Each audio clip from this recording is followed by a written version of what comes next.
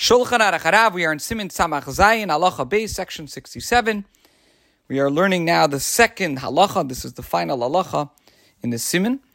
Ve'im yadua le'shekara pasuk rishon efilu barsha rishena umesupak pashnia tzarich lachsav lekreis ledivrei haka. Let's say somebody knows that he only said the first verse.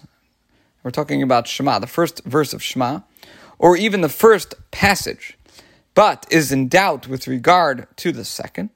All authorities, even those who maintain that reciting the second paragraph is midivrei seifrim, is a rabbinic ordinance, they all agree that he must go back and recite it. Why? For from the outset, the sages ordained that the obligation to recite it be equivalent to the recitation of the Shema, as is required by the Torah, by scriptural law, with regard to the necessity of repeating it because of doubt. Okay, this concludes Halacha Beis and Siman Samach Zayin. We now begin Siman Samach Ches, section 68. Shaloi lahafsik b'Piyutim uvoy be'seifim. One should not interrupt the blessings of the Shema with hymns. There are two halachas. Halacha Aleph 1.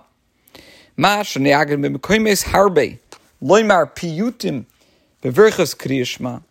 With regard to the widespread custom of reciting hymns in the course of the blessings of the Shema, yesh aimrim shekol mi she'efshar levatel haminig shaloi ha'idei ha'machloikes yivatel.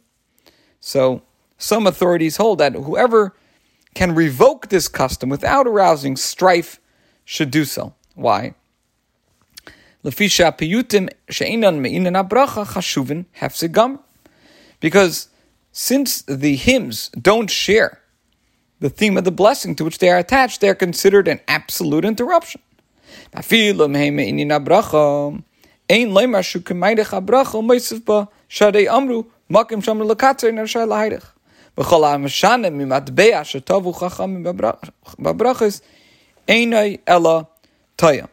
if they do share the theme of the blessing, it's still inappropriate to justify the recitation by arguing that they're merely an extension of the blessing and an addition to it. Because the sages taught in Gemara Brachas Tafyud Aleph Amud Aleph 11a, wherever the earlier sages said that one should be brief, one does not have license to lengthen. They also taught, and this is in Daf Mem, in Gemara Brachas 40, whoever deviates from the wording which the earlier sages ordained for the blessings is definitely acting in error. So, for this reason, if one is able to revoke this custom, again, without bringing about machloikis, any strife and arguments, should do so. Now, the Rebbe now gives another reason why, if possible, one should revoke this custom and not have these hymns be said. Moreover, says the Alter Rebbe, v'oid, she siba lahafsik b'dvarim b'telim kishashliach tzibur imer hapiyut. Moreover, additional recitations provide a cause for congregants to interrupt their prayers with idle talk while the shliach tzibur intones the hymn. So that's one opinion. Yesh aimrim, other authorities hold, she'ein yisur b'davar. There is no prohibition involved. There's no issue with saying these hymns. Shezeh she'amru b'makim she'amru l'katzei nishai l'haydech le'amru l'vrachas arukes she'poischis b'varech b'choismeis b'varech en nishai l'katzei shloi l'vtech b'varech shloi lachter. Mishina is mishanim emetei ashetav v'cham b'brachas le'yatzi de'chavas al v'shar nusach ha'bracha le'nasim b'chacham shir she'yimer kach v'kach milos le'pachais v'loi yoiser. So here's the explanation why the other authorities say that it's not a prohibition to say these hymns during the blessings of Shema. And the statement that when the Gemara says, that we quoted earlier from Gemara Brachas, that wherever the earlier sages said that one should be brief, one does not have license to lengthen, that has a specific meaning. When we say long blessings, so those are the blessings that begin with Baruch Atah Hashem and end with Baruch Atah Hashem. Such blessings cannot be shortened. In other words, you can't omit Baruch Atah Hashem at the beginning or the end. If one made such a change, he is considered to have deviated from the wording which the sages ordained for the blessing and has not fulfilled his obligation.